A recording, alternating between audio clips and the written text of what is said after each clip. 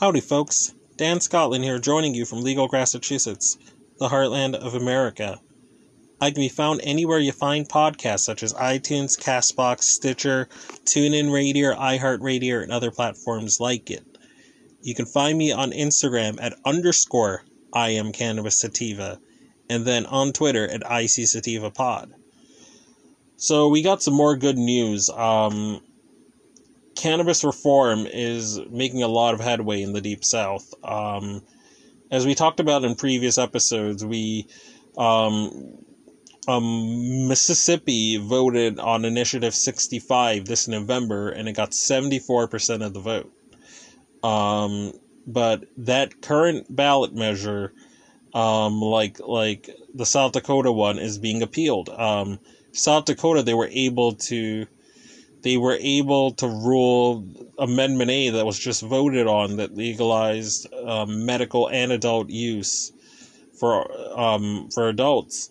That was recently struck down because Governor Noem, who was an opponent of and foe of legal cannabis, through one of the sheriffs there that filed an appeal on her behalf, appealed the decision or appealed Amendment A and found it unconstitutional under the single subject rule trick bag. The same tactic that was used in Nebraska to take that medical marijuana measure off the ballot before it got to be voted on. But yeah, I mean, you had a very good vote in Mississippi, although it's being appealed. Hopefully cooler heads prevail and Initiative 65 gets maintained. South Carolina, there's headway being made. So cannabis sort of organizations that are on the ground there, as well as a Republican lawmaker that's been spearheading the effort for medical cannabis in the Palmetto State. They believe that they have a bill that both the cop unions will like and the other fellow Republicans in that legislative body are willing to put their name on and support.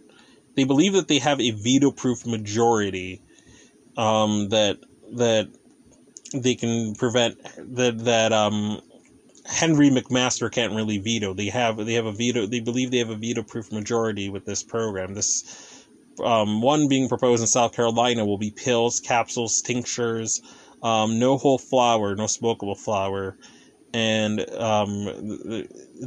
there's not going to sort of be a program like Florida. It's going to be very restrictive. Think more along the lines of Minnesota or New York or Louisiana. It's going to be more along those lines where it's just pills, capsules, tinctures, maybe inhalers or so. There's a veto-proof majority on that, and that's expected to pass. So you have that, you have Mississippi, and now you have Alabama. Their Senate is approving a medical marijuana bill. So I'm going to read this from AL.com. And this was written by Mike Kaysen. Alabama senators took only 15 minutes this afternoon to pass a bill to regulate the production, sale, and use of medical marijuana. The legislation would still have to pass the House of Representatives to become law. On a 21 to 8 vote, the Senate passed a bill by Senator Tim Melson, Republican of Florence. It would allow doctors to recommend medical cannabis products for a broad range of conditions such as anxiety, nausea, chronic pain, and sleep disorders. Oh, okay. That's good. The criteria isn't too narrow. Still a lot of tyranny. There's not going to be whole flower, obviously, but that list is not that bad right now, all things considered. It would create a medical cannabis commission that would oversee the seed-to-sale system, issuing licenses for the cultivating, processing, dispensing, transporting, and testing of medical cannabis. Patients with qualifying conditions would receive medical cannabis cards. The bill, called the Compassionate Act, would make Alabama the 37th state to allow medical marijuana, according to the National Conference of State Legislatures. So again, you're going to have, even if Initiative 65 gets struck down, I still think that they're going to ram through the Initiative 65A that they were trying to push, and that the voters rightfully rejected. If Initiative 65 gets struck down, I expect Mississippi to have a program very similar to what's being proposed with this Alabama one, where it'll just be pills, tinctures, capsules, and I think the qualifying condition list with Initiative 65A, that the lawmakers are pushing, that's more restrictive. I think the qualifying condition list is going to be more narrow than this.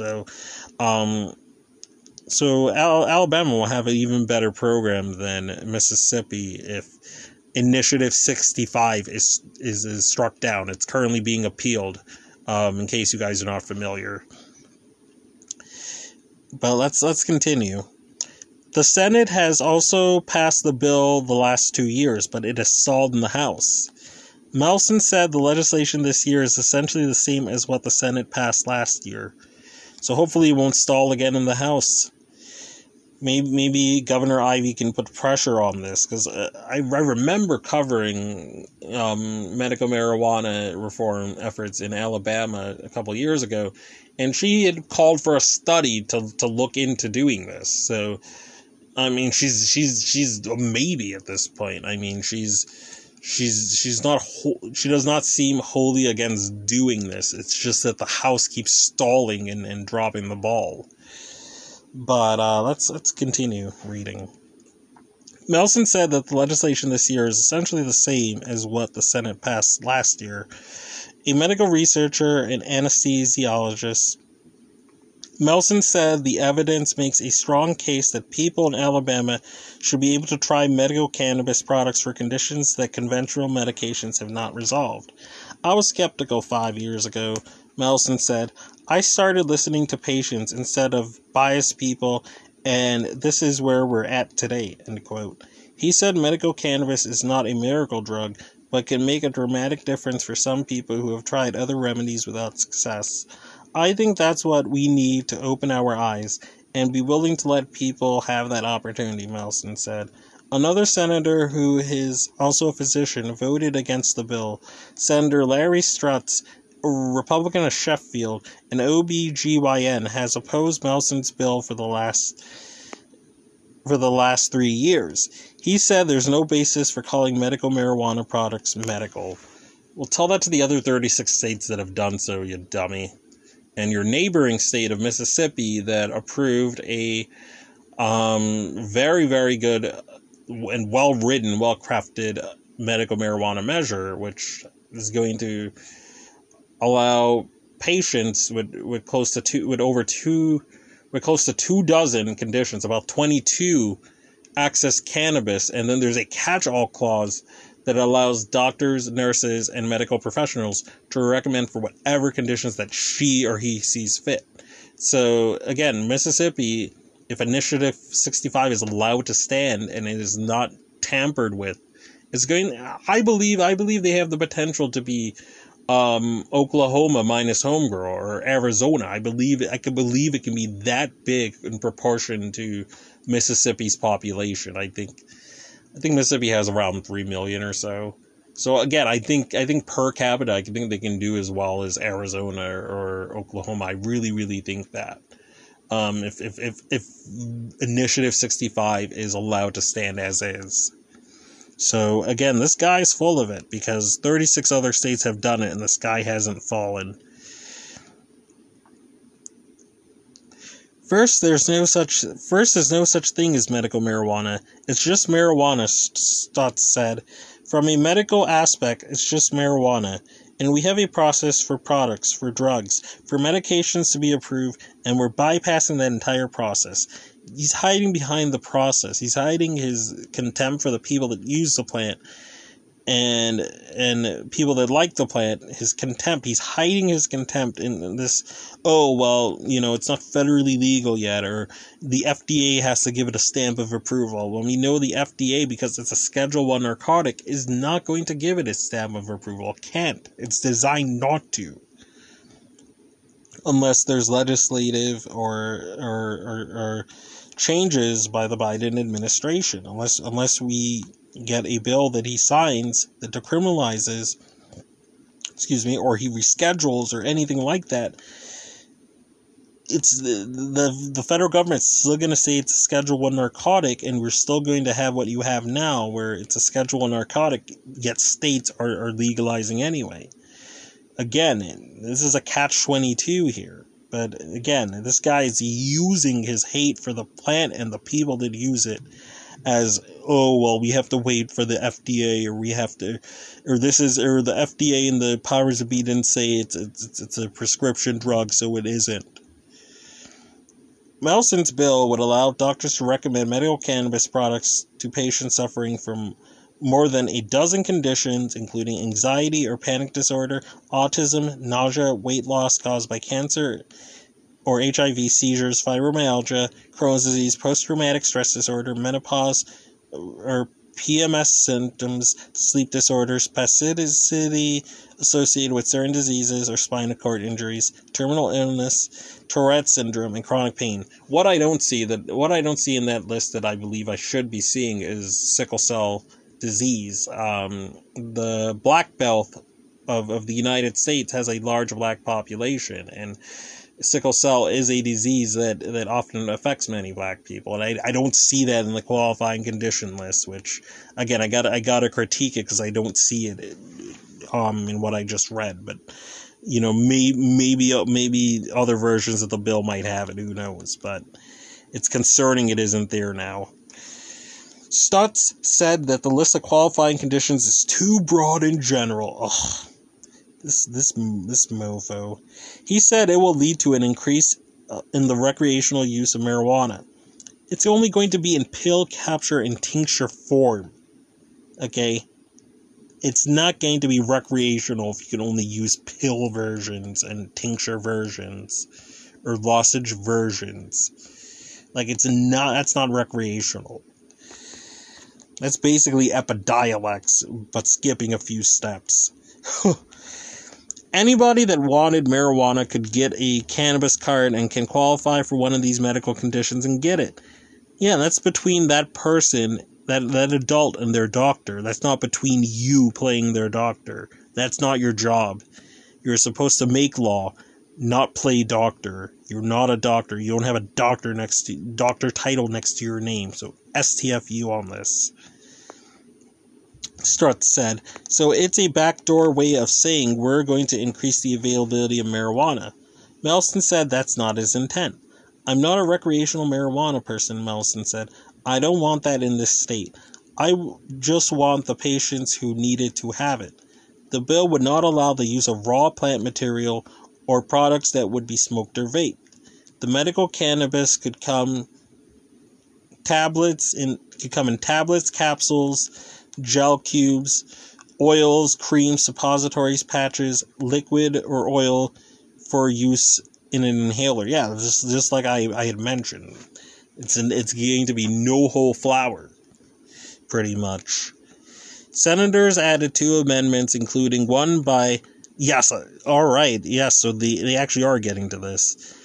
Senators added 2 amendments, including one by Senator Bobby Singleton, Democrat at Greensboro, to add sickle cell anemia, good, to the list of qualifying conditions. The other by Senator Arthur Orr, Republican of Decatur, made several changes, including the restriction on the daily dosage and a prohibition on sugar-coated gel cubes. 2 years ago, the House rejected Melson's effort to legalize medical marijuana and changed the bill to create a commission to study the issue.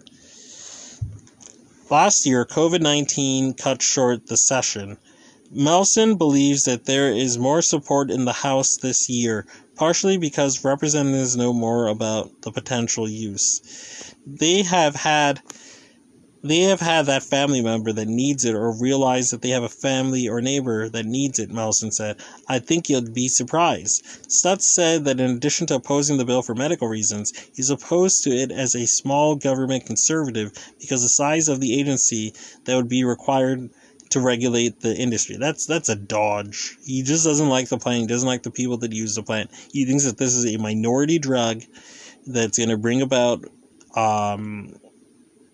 Alabama turning into California or Massachusetts or New York or whatever. Like, again, they're so provincial and stuck in their fossil mindset that the only way you get change is you vote these people out. You vote these fossils out. These fossils need to be smoked for good. The bill would set up a 9% sales tax on medical cannabis products and would impose license fees. The money would go into a medical cannabis commission fund. It would be used to cover the cost of regulating the program. Most of any remaining money would go to the State General Fund and a consortium of Alabama universities for medical cannabis research. End of article. So there you have it, folks. Write to your people in the House to get this over the finish line. Write to the governor. I don't know if this is going to pass. It remains to be seen if they're not going to face the same hurdles they've been facing in the House. But this is good. We need more of this. We need more of this for sure.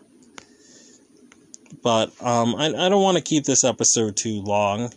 Again, Dan Scotland, joining you from Legal, Massachusetts. And just remember that I can be found anywhere you find podcasts, such as iTunes, CastBox, Stitcher, TuneIn Radio, iHeartRadio, and other platforms like it. And as always, everyone, stay medicated, my friends. Peace out and ciao.